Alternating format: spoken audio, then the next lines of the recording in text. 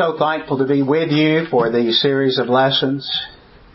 It is, I guess, a sign of age when you drive down the interstate and almost every exit has a memory. Coming to Columbus has some memories. As a young man, it was in January of 1977. I came down to work in an arrangement with another older preacher. Aubrey Blue Sr. was still an elder. And I hadn't been here 2 days before I got snowed in at the Couchmans. I stayed in their home. It was only supposed to be 2 days. I stayed well over a week. And Bo was still in high school. And we went sledding all over Columbus. Now, you can imagine that. That was a long time ago. But that was my first experience there. And as a very green preacher, brethren were very, very patient with me and had a lot of memories. And it's interesting. I guess as you get old, you see other generations and you see efforts to grow the gospel in this area. And thankful to be here. One of the things that I've tried to do in my life is to help churches start. I was the brother I knew years ago started a church in another state. I was so just astounded by that, and it went well. And my wife and I have gone to 2 places now, Lincoln, Nebraska, and Charlottesville, Virginia, to start a church from scratch.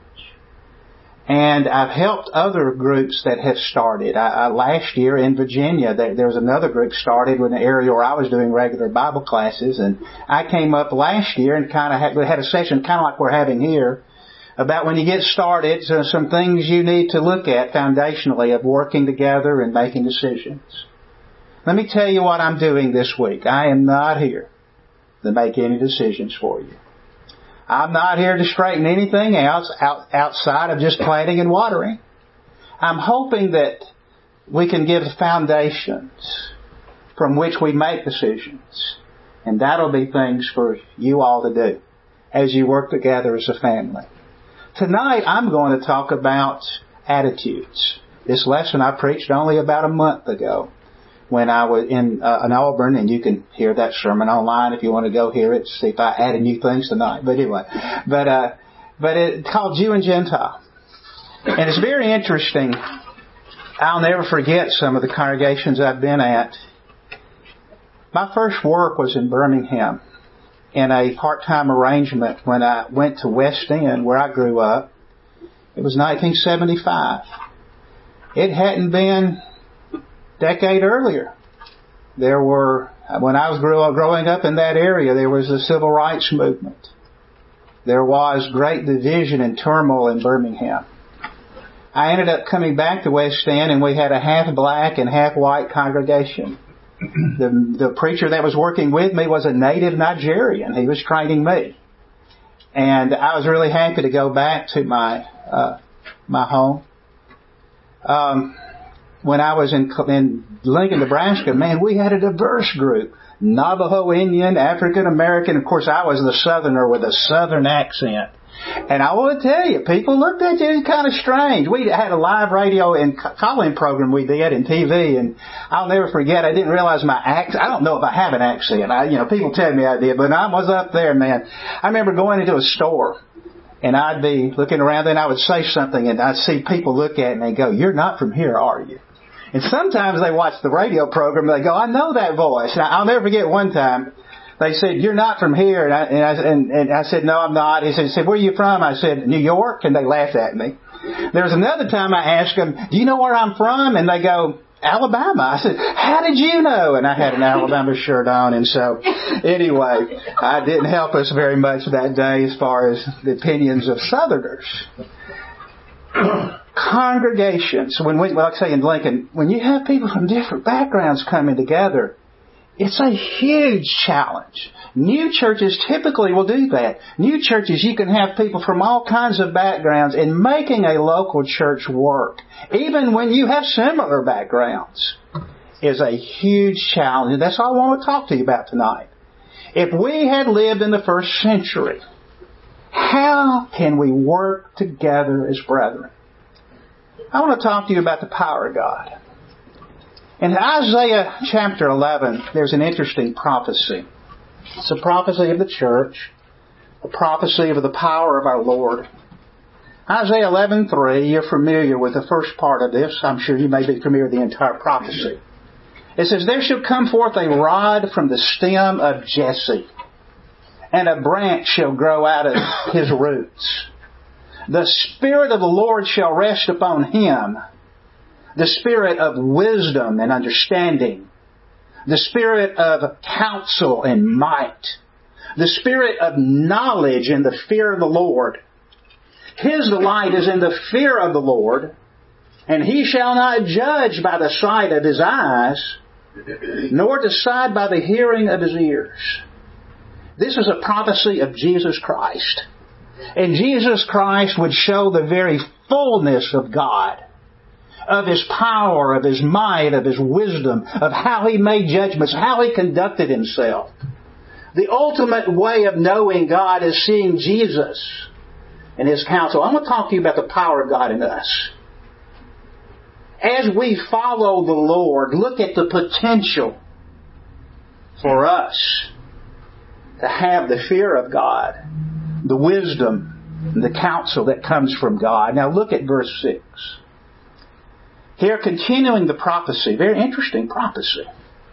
It says, the wolf shall also dwell with the lamb, the leopard shall lie down with the young goat, the calf and the young lion and the fatling together, and a little cow shall lead them. And a little child shall lead them, and the cow and the bear shall graze, the young ones shall lie down together, and the lion shall eat straw like the ox, the nursing child shall play by the cobra's hole, and the weaned child shall put his hand in the viper's den. Let's talk about this, a little bit about nature. The wolf and the lamb, the leopard and the young goat, the calf and the young lion. If you go out in nature, what do you get when you get that mixture? Suffer. I'll never forget my daughter Emily. I always like to have fun with my children, and there was a National Geographic special about wolves. And there's this herd of elk, and there's this little baby elk running with his mama, and the wolves start, chasing the pack, and they separated that little baby out, and Emily's about to go crazy. Oh no, and I looked at it and said, well look, to those wolves, that's just chicken nuggets, She didn't like that, she thought I was being silly, but that's what happens when you get these opposites together. Is this prophecy about animals? No. It's about us.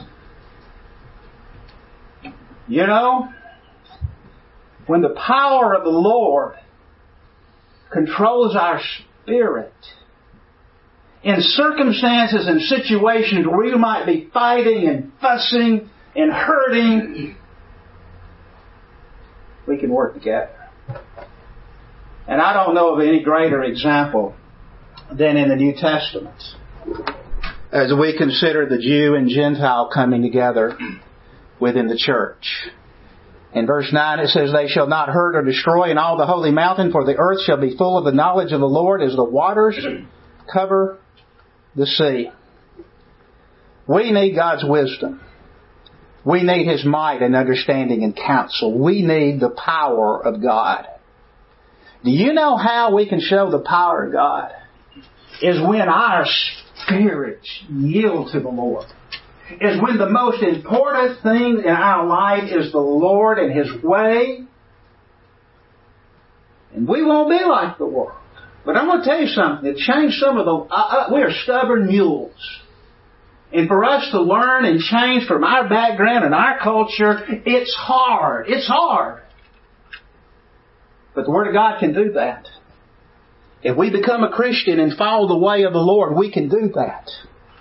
And I believe in our lives, in how we deal with the world, in how we deal with one another, will demonstrate whether or not the Lord is working in us.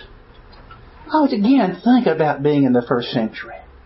Imagine the commission in Matthew 28 where Jesus is telling a group of Galilean Jews, in verse 19, go therefore and make disciples of all the nations. Now just stop just for a moment.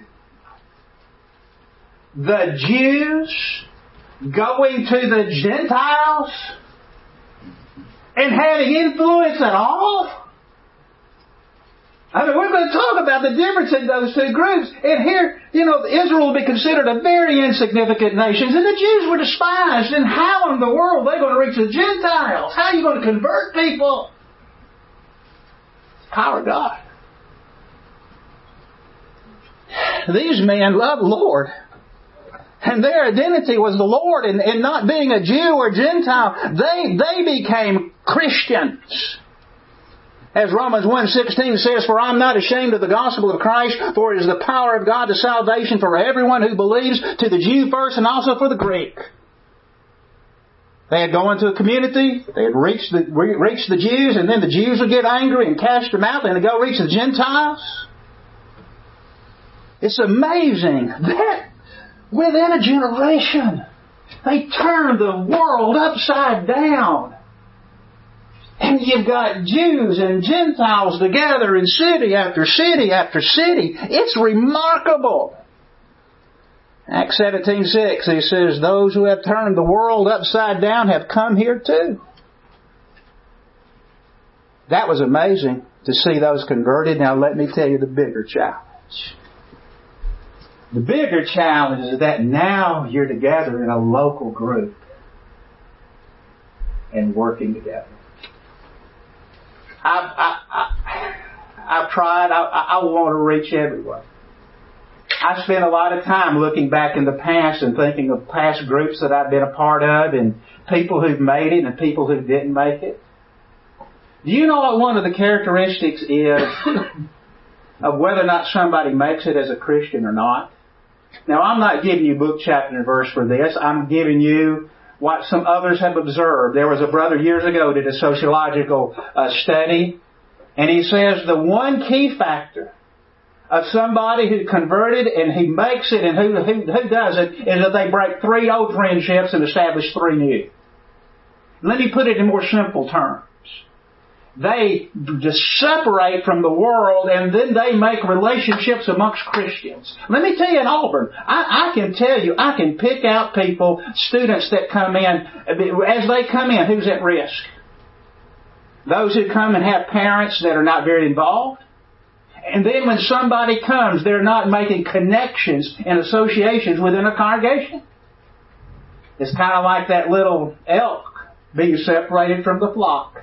And the wolves getting them. My brethren, local churches, we have a challenge of coming together, getting to know each other, being patient with each other. Let's talk about some things every Christian has in common. In John chapter 3, we read about Jesus making this statement to Nicodemus. He says, "Most assuredly, I say to you, unless one is born again, he cannot see the kingdom of God." Let's talk about that term, born again. Conversion. What is it? Somebody may say, well, here's what a person outwardly does to be converted, and we can talk about the confession of faith and that they act out of faith, and we can say there is repentance, although you can't always immediately see that, whether or not one is repentant. They confess Jesus. We can see they've been physically baptized, but let's talk about truly being converted. When one has repented, and one has become a Christian, it's a new birth. The very core of who we are is changed. And it's a great change. And if we don't have people that are born again, first off, they're not Christians. And with that, it's got to take that for us to be able to follow the Lord as He has instructed. But when you are born again, when Jesus is the one whom you identify with, as is stated here in Romans 6:3, do you not know that as many of us as were baptized into Christ Jesus were baptized into His death? We're raised to walk in newness of life. When Jesus and His way is the most important thing to us on earth, we're going to have a very different attitude toward those who are lost and toward those who are saved. And by the way, brethren, as I preach this, I need to be reminded of it. Because it's very easy for us to drift back into a worldly, self-centered approach. And we need to be sure we can keep our mind renewed and understand what it means to be a Christian. Now let's say you were a Jew and you were converted. Could you imagine the excitement? I found the Messiah. Could you imagine the humility? I didn't know the Messiah was going to be crucified. Maybe some did. They saw Isaiah 53 and they anticipated that. But actually, most of the Jews, as Jesus said when He was crucified, Lord, forgive them, for they know not what they do. It wasn't until they heard about Jesus and looked at the Scripture and go, we missed it, but now we find it. It was humbling. It was exciting. Imagine being a Gentile. Here a Gentile who knew almost nothing about God. On Mars Hill. Paul had to say, okay, here's the unknown God. Let's just start there. Here, they knew very little about God, very little about morality. You look at Romans 1 and the darkness of the Gentile world. It sounds like our culture. And they found the Lord. And you see statements directed toward the Gentiles like 1 Peter 2:10, who were not a people, but now are the people of God, who had not obtained mercy, but now have obtained mercy. It was humbling. It was exciting. It gave a person a new life. Ephesians 2:12. That this time you were without Christ, being aliens from the commonwealth of Israel, and strangers from the covenants of promise, having no hope, without God in the world. The Gentile became a Christian. The Jew became a Christian. By the way, brother, it does us good to remember the day we were baptized. And to never forget the zeal, the humility, the hunger, the appreciation of the Lord's church. That'll go a long, long, long way for us dealing with some of the hurts and the frustrations that may come as we serve the Lord. And so, they became a Christian. The Lord is now the most important thing in your life. Now let's go back and let's talk about this. I grew up in Birmingham, Alabama.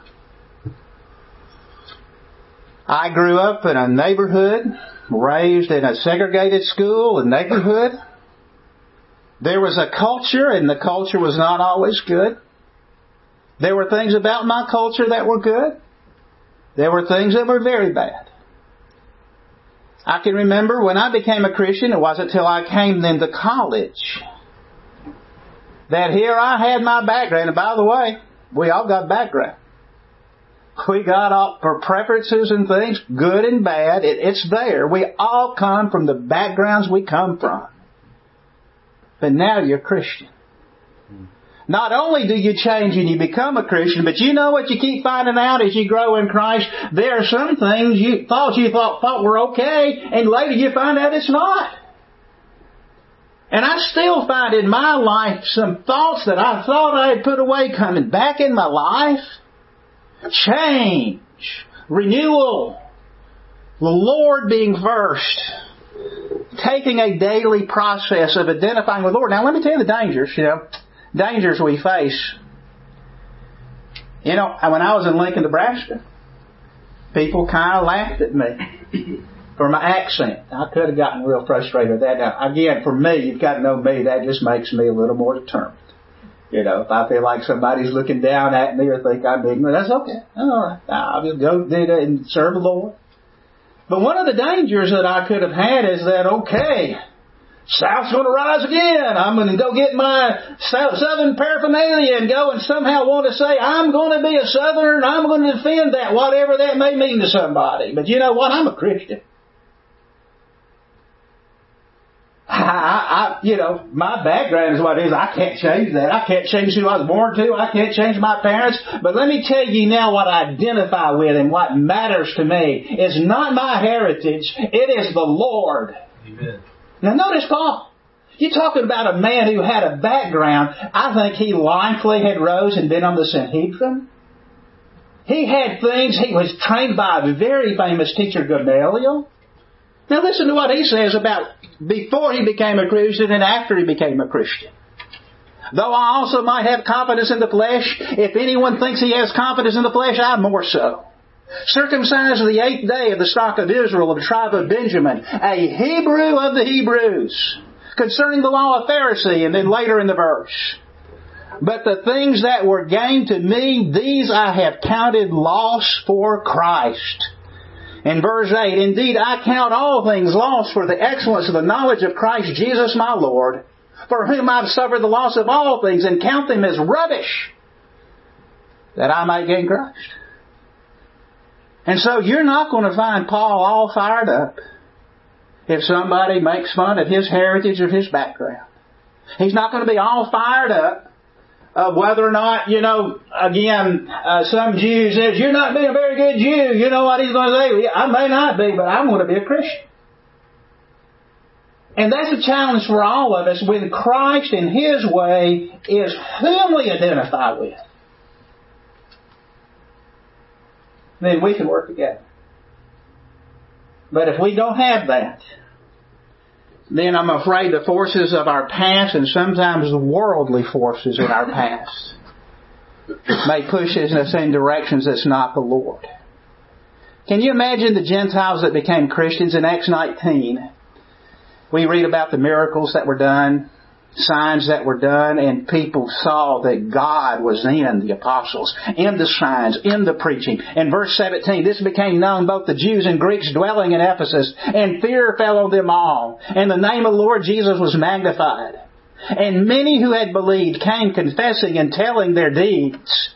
In verse 19, and many of those who had practiced magic brought their books together and burned them in the sight of all. And they counted up the value of them, and it totaled 50,000 pieces of silver. So the word of the Lord grew mightily and prevailed. When people become Christians, their past becomes garbage with its past worldly things. Here was that they obviously magic and that practice was something very common. Later, even the silversmith said, we're about to go out of business making idols because of Christianity. And let me tell you about the culture here. If you went to the Civic Center in Ephesus, you know what it would have been? It would have been an idolatrous temple. And you know what the events in the idolatrous temple would involve? Some of it, a major element of it, would be prostitution. And people would identify with that culture and be proud of that culture and stand up for that culture. Not Christians. When you became a Christian, it all was in the past, and now you're a baby, and now you learn, and now you're with the people of God. Everything changes, and I want to tell you, yes, it does change, but the past is still there. We still struggle. I still have my dad's voice in my mind. I still have my family voices. I still at times can think thoughts and I'm thinking, where did that come from? We've got to fight for our mind and our hearts. When you become a Christian, it is so important to understand what we've been given and what the Lord can do with us. One of the points we got to have is we got to maintain a broken heart, a tender heart, a teachable heart. Now let's talk about Jew and Gentile. Let's talk about the differences in those two groups. The Jew. Let's say you're a Jew. What would be characteristic of Jews? They would have tremendous exposure to the Word of God. What would the home life be of the Jews? Very steady homes. Tremendous background in terms of generations of men who were dedicated to the home. You would have the exposure to the Word of God. I know many were hypocrites. I knew many didn't get it, but still, within the Jewish culture, very solid families, very solid teaching. They certainly would have been exposed to God's holiness throughout their history. In Psalms 25, as an example, who is the man that fears the Lord? Verse 12. Him shall he teach in the way he chooses.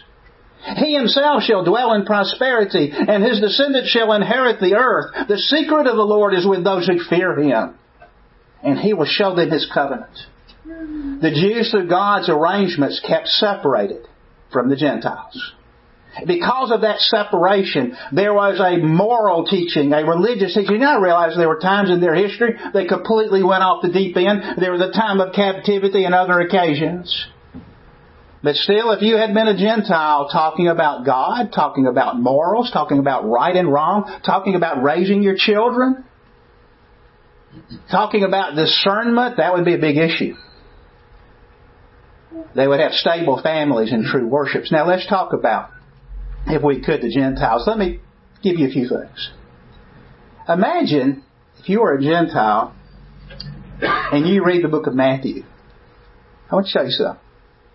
In Matthew, Jesus is talking about what was later to be done in the church, about two people that one had a sin, who had I believe another had sinned, and talked about the process of you going to them, 2 or 3 going to them, and then the church going to them. Now listen to the words of Jesus. And if he refuses to listen to them, tell it to the church. And if he refuses to listen even to the church, let him be to you as a Gentile and a tax collector. You may go, whoa, what's that in Scripture? What he's talking about, the general rule of the culture of the Gentiles was immorality and lack of concern. It didn't mean every individual was that way. But right now, within that world, Romans 1 says the same thing. Within the general Roman world, there was an absolute lack of concern of morals or principles, and those who are Christians should not be connected with them in the way that's described in this verse. By the way, right now, if you describe Americans, if the Lord would describe America today, they would be describing America like that. He would say, let me be to you as like an American, because America in general has gone down the wrong path. And so this is not, like I say, a racial blanket statement made here. But it does say that if you came from a Gentile background, oh my. And there are other verses. Look at this. Here Paul wrote the book of Galatians. And this came to a church that is both Jews and Gentiles. He says, we are Jews by nature and not sinners of the Gentiles. Here we have a general description of the culture of the Gentiles. Now, how in the world do you have Gentiles and Jews coming together? They were converted. My culture may be a mess. My own family, I'm speaking of where I was raised, could be a mess. I can still become a Christian. I can go down a different path morally and spiritually than my family. The Roman way of life dominated the Gentiles. It's described this way in Ephesians 4:17. This I say to you, therefore, and testify in the Lord, that you should no longer walk as the rest of the Gentiles walk in the futility of their mind, having their understanding darkened, being alienated from the life of God. It goes on to describe them. Again, this is the culture. There are individuals that were an exception to that.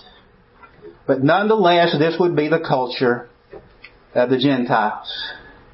You know, one of the things about coming together in church, I think about this a lot. As a shepherd, as an elder, it's really important we make connections. You know what's hard to make a connection with? Is when we have almost nothing in common. You know? I like to run. I don't have many runners, but I love to talk to a runner. We have lots of common talk all day. I like college football. Somebody likes college football, you know.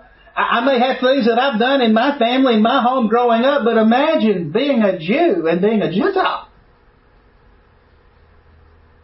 What do you got in common? You like to eat the same things? Well, no. What do you have in common?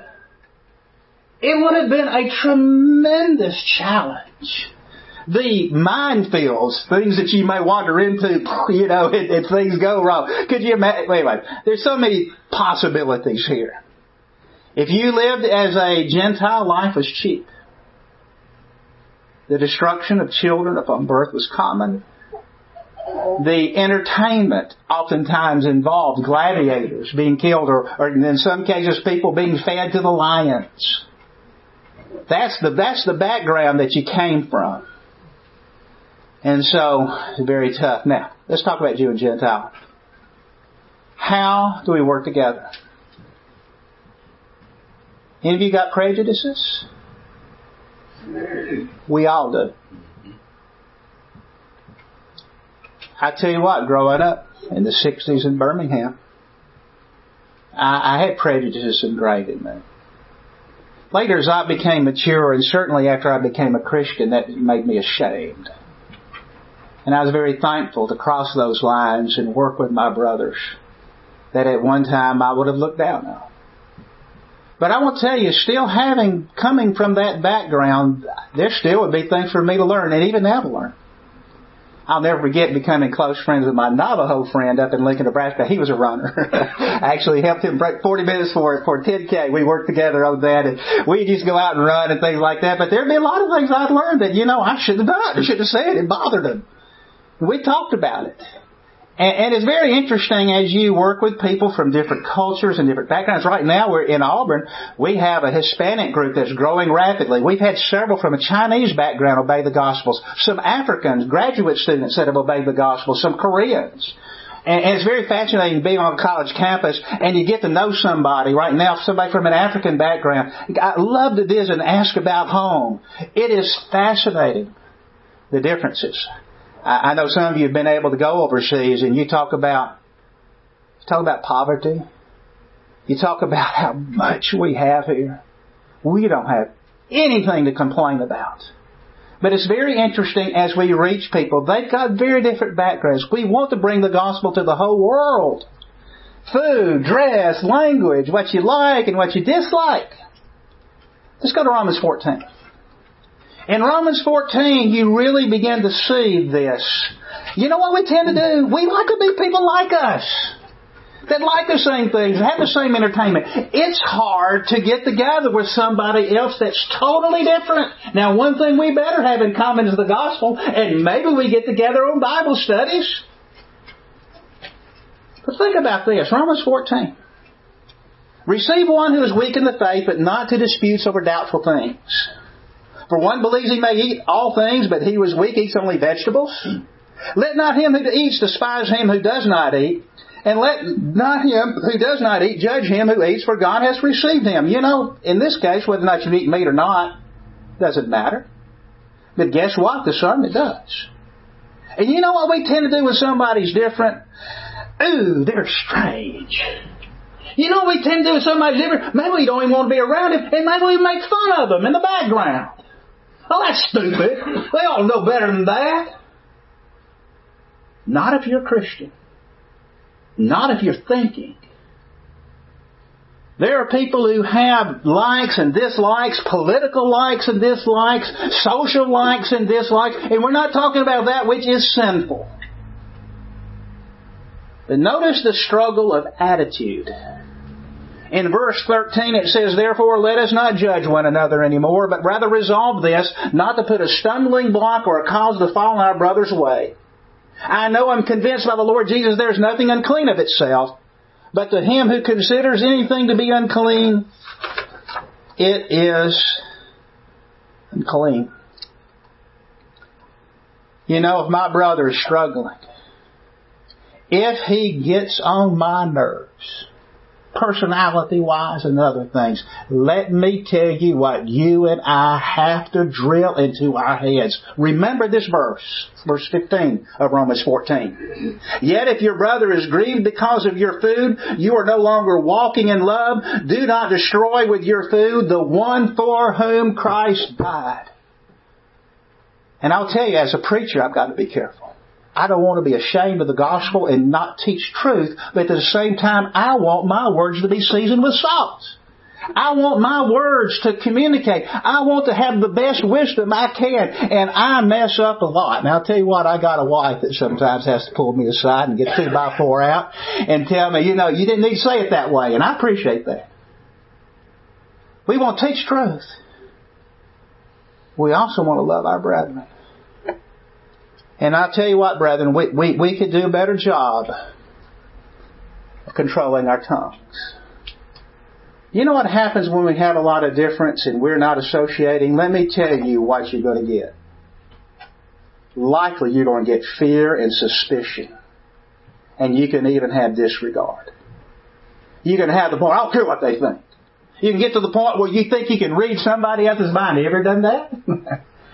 And you know what, brethren? We need to be very, very careful that we don't let our minds go down to the point where we fear and disregard our brethren. Now, let me tell you one of the challenges we have in Auburn. We got educated and uneducated. Let me tell you, one of the big works we have as elders is getting people work together, and we've had some even recently. We hear somebody really educated, hear somebody not as educated, and I think there was some condescension. There was some arrogance. By the way, everything got repented of and corrected, and I appreciate that. But we can constantly be challenged here to whether or not we are getting to the point where we're looking down our nose at our brother, or whether or not we're listening and trying to help. Now let's go back to Jew and Gentile. Do you remember the conversion of Cornelius in Acts 10? In Acts 10, basically, we don't know all the details. Acts 11 gives it. Do you know that Peter brought 7 Jewish witnesses to come with him when he went to Cornelius? Do you know why? Now think about this. At this point, they were not baptizing Gentiles. The Lord said, take the gospel to the whole world. You know what? They were slow to learn. The apostles were slow to learn in this case. And so the Lord helps Peter. You need to go. You need to go teach. And guess what? When Cornelius was baptized and he was brought back to Jerusalem, everybody goes, wonderful, right? No, that's not what they did. These are Christians. It's not that they're not Christians. They're Christians and they needed more teaching. Acts 11 verse 1. Now the apostles and brethren who were in Judea heard that the Gentiles had received the word of God. Now notice, Peter comes back. Hey, become Christians. And notice the reception. And when Peter came up to Jerusalem, those of the circumcision, by the way, that's the Jews. Those of the circumcision continued with him, saying, you went into uncircumcised men and ate with them.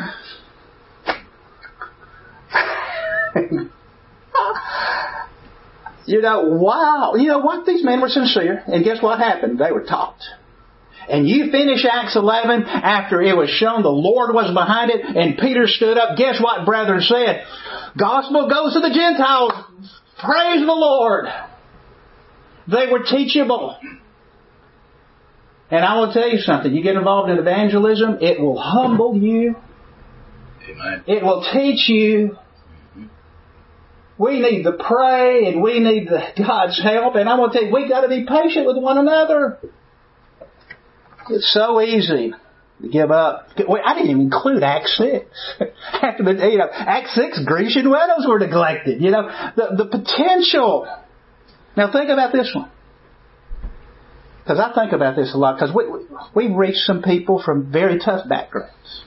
Drug abuse, broken families. Again, nothing wrong with tattoos, but I don't have tattoos. My dad had tattoos. I think about that now in World War II. But generally, people come in tattoos, and what is it? That's a choice. That's something that I wouldn't do, but somebody else may do. Preach the truth. and how do you?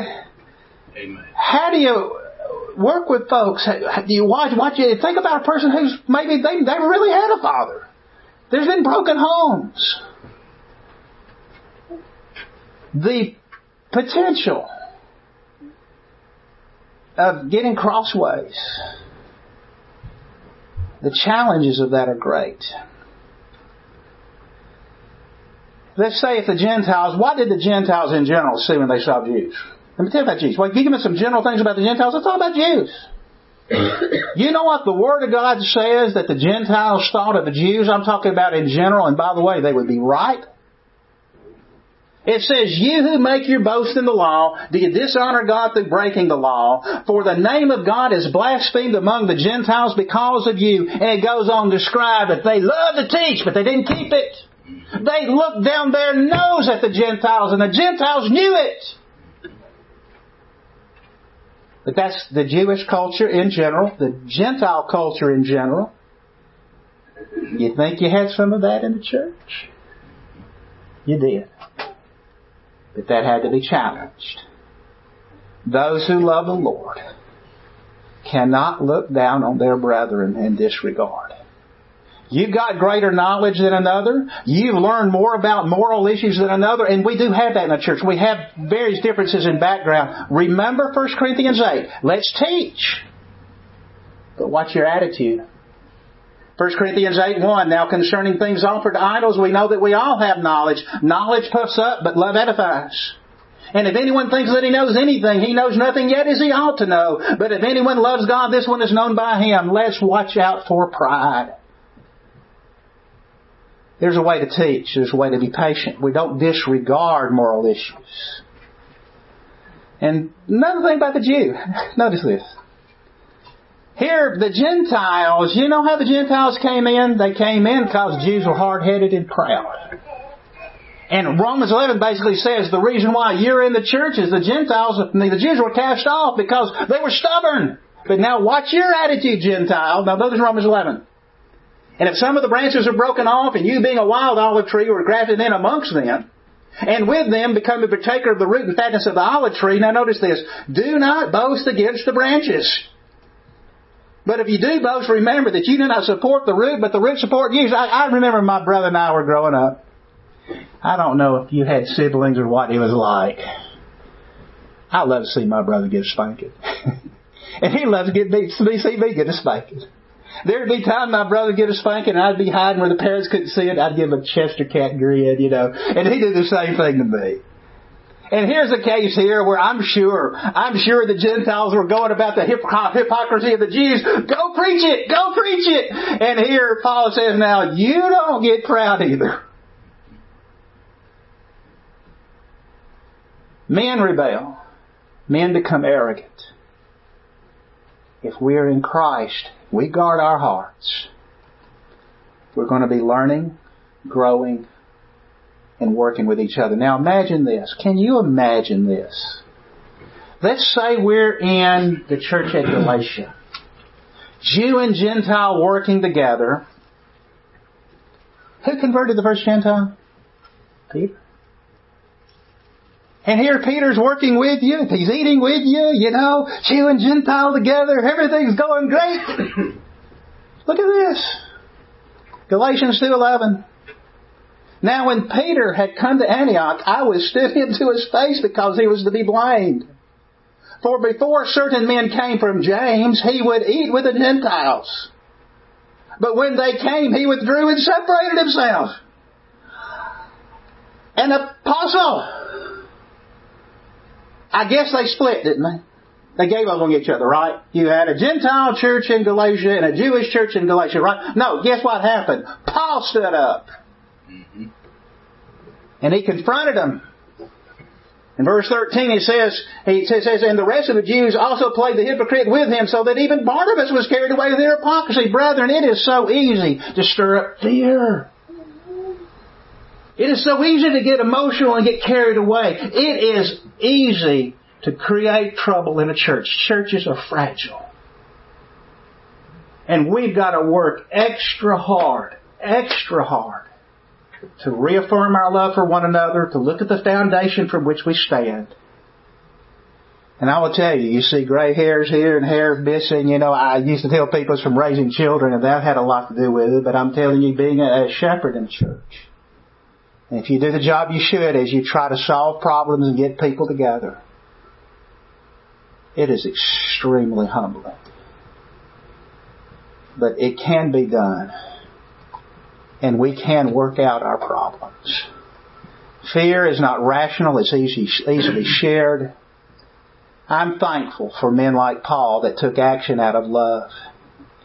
He confronted Peter and things were made right. And you read about that later in Galatians 2. And he just basically taught him what Peter already knew. Peter already knew this. Let's bring some things to a close, and then in about 5 minutes, then we'll end this lesson, and we'll have some questions. I believe we've got that designed. Let's draw some conclusions. Brethren, we are all works in progress. If I've disappointed you, I don't want to do that. And I may need teaching. Now, I'm an elder, but I need to teach. I need to grow. And I need to recognize in my own life, there are things I may need to learn. There are things that you need to learn. Can we be people committed to the Lord and patiently learn? And let me tell you, you can't do it all at once. As a young man, I used to think every problem can be solved like, boom. No, I'm going to tell you, sometimes it's a gradual process. Oftentimes it is. As young people, Young people have this idealistic view of how a local church is. Young people say, the first century church didn't have any problems and everybody loved one another and they just went together, Well, they did love one another, but have you read the book of 1 Corinthians? Have you read the book of Galatians? Have you read the Bible? We got people at different levels, at different knowledge, at different backgrounds.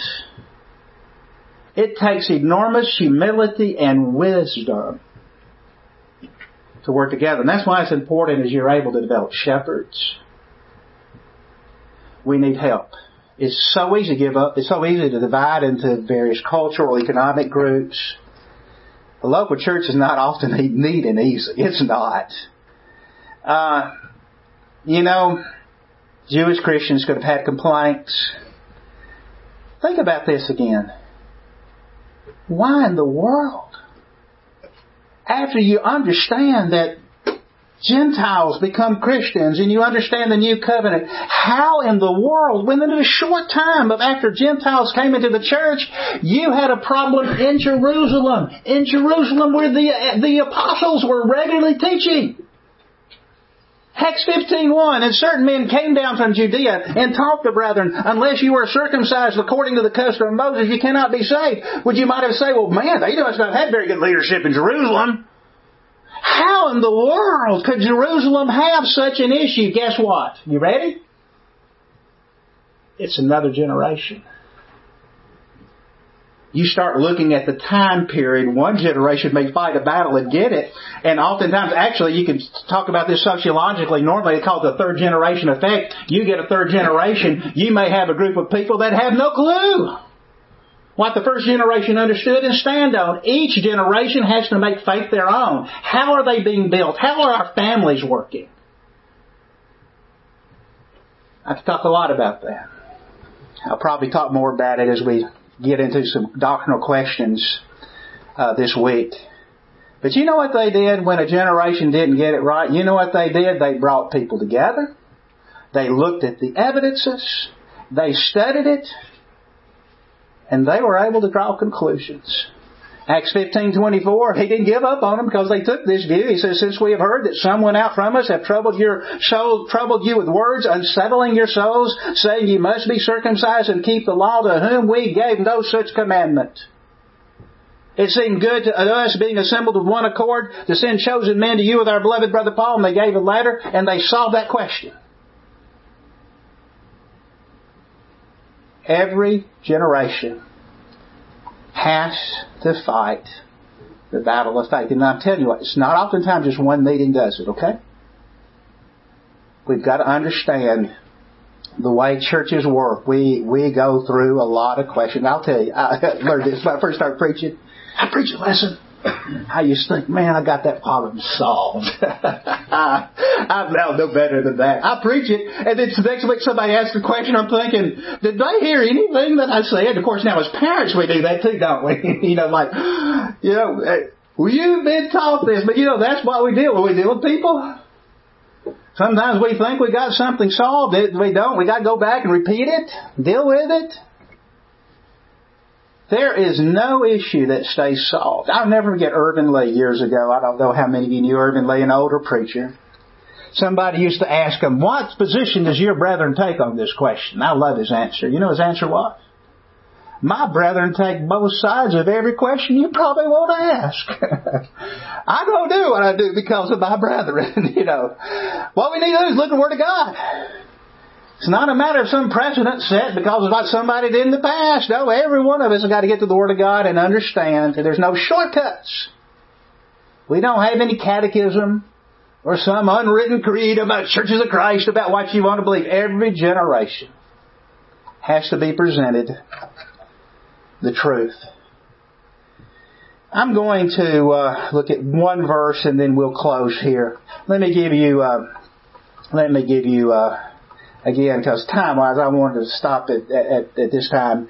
But let's look at the warning of Galatians 5. Galatians 5, I'm a slow learner. Do you look at the whole chapter? And I'm a slow learner. Do you know what the big battle is amongst local churches? The fruit of the Spirit versus the works of the flesh.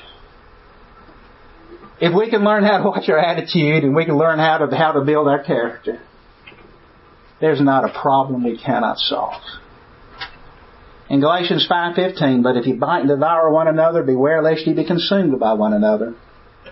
I say then, walk in the Spirit, and you shall not fulfill the lust of the flesh. I said one verse. I'm going to give you one more. Ephesians 4. If the Jews and Gentiles could do it, we can do it. You're not going to find a bigger challenge than they had. And here's what you and I can do together. I, therefore, the prisoner of the Lord, beseech you to walk worthy of the calling with which you are called, with all lowliness and gentleness, with long suffering, bearing with one another, endeavoring to keep the unity of the Spirit in the bond of peace. There is one body and one Spirit, just as you were called in one hope of your calling, one Lord, one faith, one baptism, one God and Father of all, who is above all, through all, and in you all. Thank you for being such patient listeners. I hope this makes a good beginning to our meeting. It may be, sometimes people accuse me of preaching a Jericho lesson. You know what a Jericho lesson is? You make the same point 7 times. You march around the same point 7 times and then you shout, But sometimes maybe we need Jericho lessons. Sometimes maybe with our hard heads we may need to hear it repeated over and over again. We'll let this conclude the preaching part of the lesson, and I understand that we're going to do a question and answer. Should I remain up here for that? And are we going to do oral questions or written questions? Do we have a process that... Okay. All right. Ready to take any questions that you all may have. You can deal with any of those topics. It doesn't have to be with that one. But that's a... Yes, are you going to get into later this week maybe how what you're saying ties in with, I guess, fellowship issues? Okay. And how to discern those things? That's always been something. When you speak of fellowship issues, you're talking about issues that may separate us. Yeah. Yeah. Let me tell you a little bit about my background. I was not raised in the church. And actually, I was raised within the Southern Baptist Church. And I wasn't very strong. But it wasn't, when in the senior year of high school I started studying the Bible, and as I started studying the Bible, I wanted to follow the Lord, and I knew the denominational background I had, and so I went to that denomination and I became part of it. About a year and a half later, I heard the gospel. I was stunned and challenged by it, studied it, and took a stand to be nothing but a Christian. That caused me to take a path very different from my family. You know what? I hadn't been a member of the University Church in Tuscaloosa very long, and I found out there were differences amongst brethren. I went home to Huffman, where Frank Smith was preaching. And they were kind of suggesting, you need to look at what they're doing with the treasury. And I'm kind of thinking, Talked to a friend, I said, is there a difference in the churches? And they said, yes, brethren, we're divided. And they started telling me about the problems they had. I remember the first thing was they said, well, they're not supporting our orphan homes or organizations. And I go, so what? Why is that a big deal? And she didn't know. And I started asking questions. And the man who baptized me couldn't even give me answers. He was confused. And he finally turned to me and says, Larry, this may be something you could teach me on. You know what I decided to do? I'm going to get everybody together. I'm going to get everybody together and study, and we can solve this. Now, here I am, a young man, probably 20 years old. I think my heart was right, and I think my attitude was right. I'm still doing the same thing today, by the way. But we talk about fellowship questions. We got to get into the Word. What I want to do today, where do fellowship questions oftentimes occur? Let's just talk about that generally. Let's say plan of salvation, maybe how the church functions, moral questions, marriage, divorce, remarriage, the other things. We talk about fellowship questions. The thing that I try to do is first off know the will of the Lord. And try to do whatever the will of the Lord is. I don't try to make a list of essential and non-essential issues. I try to first look at, let's just take whatever subject it is. Let's take everything the Bible says on that subject. Let's study it. And let's stand on what we know. I'm going to talk in the process of this study. Matter of fact, I have a whole lesson on fellowship. I'm kind of leaving this series open-ended to see which direction we go. I brought a lot of outlines. I did not print my lesson on fellowship, but fellowship normally comes, that question, after you study. Some people want to have a separation of fellowship before we study. Now, one thing I do want to do, we talk about fellowship, I do not want to participate that which is sin. Okay? Bible tells me that I cannot be partaker. And so I definitely don't want to be brought into sin. But many issues when it comes to fellowship is that we first have to find out if we've got any common ground. Work on that common ground and address an issue first. Notice in Jerusalem, they didn't separate immediately when somebody was adding to the gospel. Saying you've got to be circumcised, keep the law of Moses. You know what? They didn't separate fellowship immediately, did they? They studied on the question. And even you see in the book of Revelation where the Jezebel, who was teaching immorality, they were to rebuke her and work with him. The Lord says they were going to give that person time or space. I have found this to be true. If we are committed to serving the Lord, we will open our hearts and we will open our Bibles. And we'll take the time necessary to work together. But see, what I found, in fact, going back to my question over the division in brethren, I found a whole group of brethren didn't want to have anything to do with me. They didn't want to talk about it. They wanted to run from it. Now, you're not going to solve any questions that way. I have found that people who love God will open their Bible and they have the fruit of the Spirit. I believe there won't be a question we cannot solve. Maybe I'm overly optimistic, but I found that to be true. And that's been my heart and my life. I don't know how well I've answered. The question of fellowship is very complex. Right. And so this is sort of where I would start. And even if I don't preach on this, I can give you my whole outline on that. Fellowship, though, is a very important. If you teach on something and you don't practice fellowship, your teaching becomes irrelevant. Fellowship is very important. Eventually, as you understand something to be true, you've got to stand up. And so, again, I'm giving you some generalities here. As you look at how it works in specifics, we could talk about that, and maybe even privately as well as publicly. Good question. Fellowship one is, like I say, a complex and challenging one. Other questions, comments?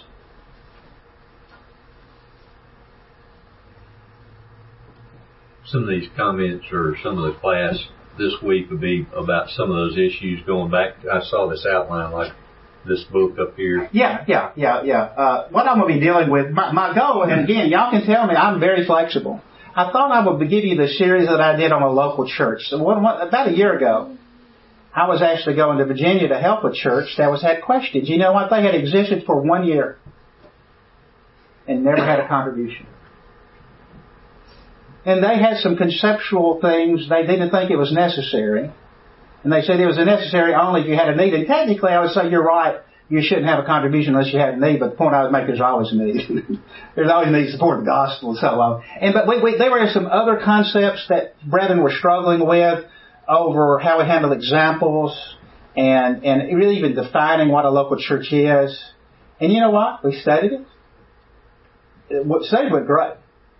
I'm trying to give you a basis for which you then would reason and deal with your questions. But one of the things that we're going to deal with authority first. Number one, we're going to talk about authority.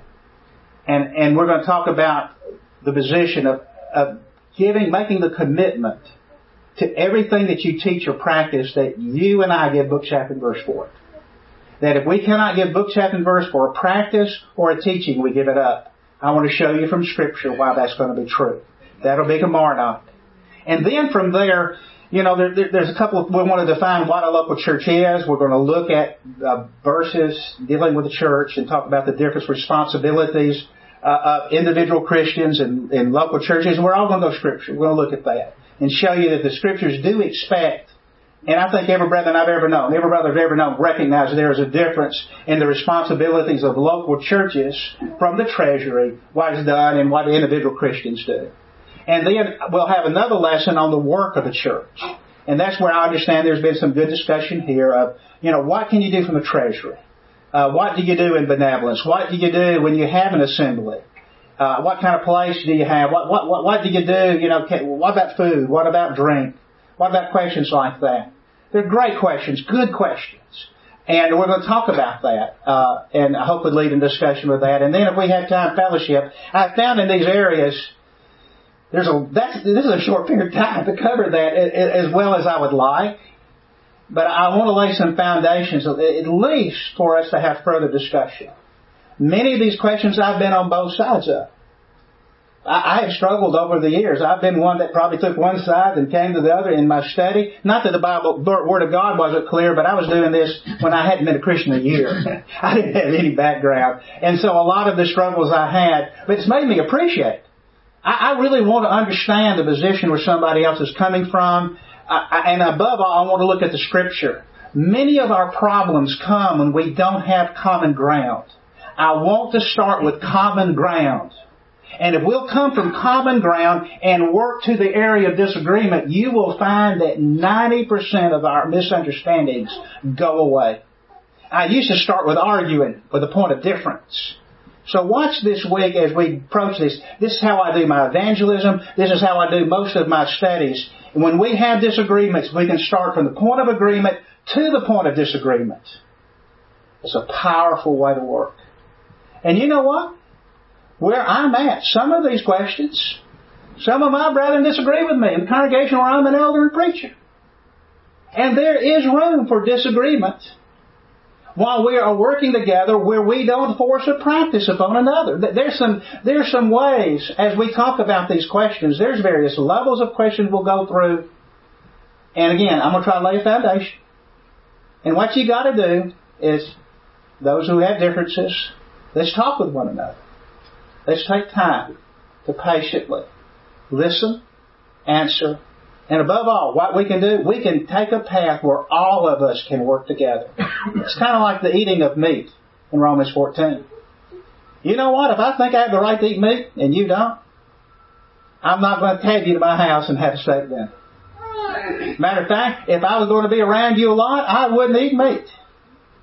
There's a way, brethren, as we work with our disagreements, that we can work together.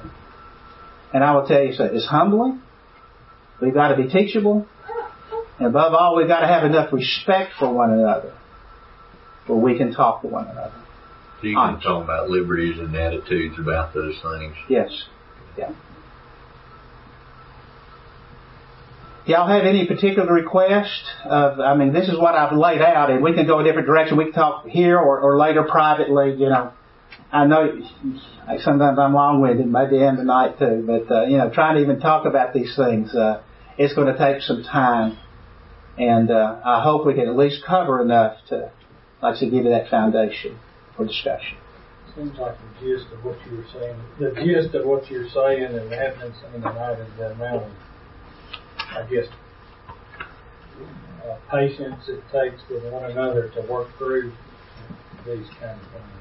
And I would even say a reaffirmation of love, too. Right. Particularly when you're disagreeing. I tell you, my problem, sometimes my tongue is a little too sharp. And sometimes I'll communicate something to somebody I shouldn't. As a preacher, you want to be bold. You want to make it clear. But at the same time, you want to say it the right way. And I'll tell you what, even in marriage, there are many times there where you think you've said it well and you haven't. There's a lot, working with people, man. We need to pray for wisdom, as Paul said in Colossians 4:3, that our words be seasoned with salt. Yes. You spoke tonight concerning Peter withdrawing himself from the Gentiles. Yes. We don't get anything in that passage of how the Gentiles reacted to this withdrawal. Yeah. Can you think of any biblical examples where people that might have been in that similar situation were instructed to react? Well, I think back at Acts 6 where there's a little murmuring. There was, when you don't deal with the question, when we have elephants in the room that we don't address, what happens? You start getting fear, you start getting anger, you start getting tension, and then there's a murmuring. And you murmur not to those you disagree with, that you end up, well, what happened in the case of the Galatians, good old Paul? No elephant in the room with him. We're going to go and look at that elephant and talk about that elephant. And so I think that's a major element. Again, how did they handle it? I just know that it went fine. But guess what? Would Peter have lost a little reputation? Sure. My brother, if you're with me in a local church, I will make mistakes. It's very humbling being in the position of an elder in particular. I pray that people will come talk to me. I pray that I'll always have the attitude that when I have had the wrong attitude, that I beg, not only that I'm sorry, but I want to reaffirm my love to you. My brethren, particularly when we have differences, can we do more together? Can we let one another know we love each other? Can we, with wisdom, by the way, I'm going to throw another thing in. Be careful about your social media. Whenever I find a member where I'm at and they want to put our problems on social media, I am the fireman. I will immediately go to that brother and say, please take this down and let's talk about it. As you're working in a local church, keep it in the home, keep it in the family. Now I'm saying if somebody's teaching blatant error and they're not going to repent, when you go public, you're really, that's a very powerful tool. When you go to social media, that is much bigger than what we're doing here in this assembly. We have a pretty large group at Auburn. Sometimes we'll have over 300. When I tell our students, you put something on Facebook, you've got an audience far bigger than that, and they're not local, and the potential for misunderstanding and anger is great. Be careful with your words and with your fingers. I recommend to be minimalistic on Facebook, on Twitter, on your blog. That's my advice to you. But as an elder, we can't work out problems when we start bringing in people outside of congregation. There's a place you can do that. There is a place where finally you say, okay, this is not going to work, and here, this is, I'm not saying you can't. But first, work within. You're going to create a lot more, how can I say it, tension and anxiety and fear, and get people in that's really not their business. Sometimes we're talking about local works and local problems, and so I'll never forget one time. I did a post on Facebook, and it created a firestorm. And I had people calling me in tears, and you know what I did? When I found out I'd done that, I went and removed it, and I made an apology. Just a few months ago, I shared that apology post, and said, this is a lesson learned, we got to be careful with our words and who we talk to and what we do. We all need wisdom. We're all going to make mistakes. I've made plenty of them, and I'm going to make more. But I'm scared.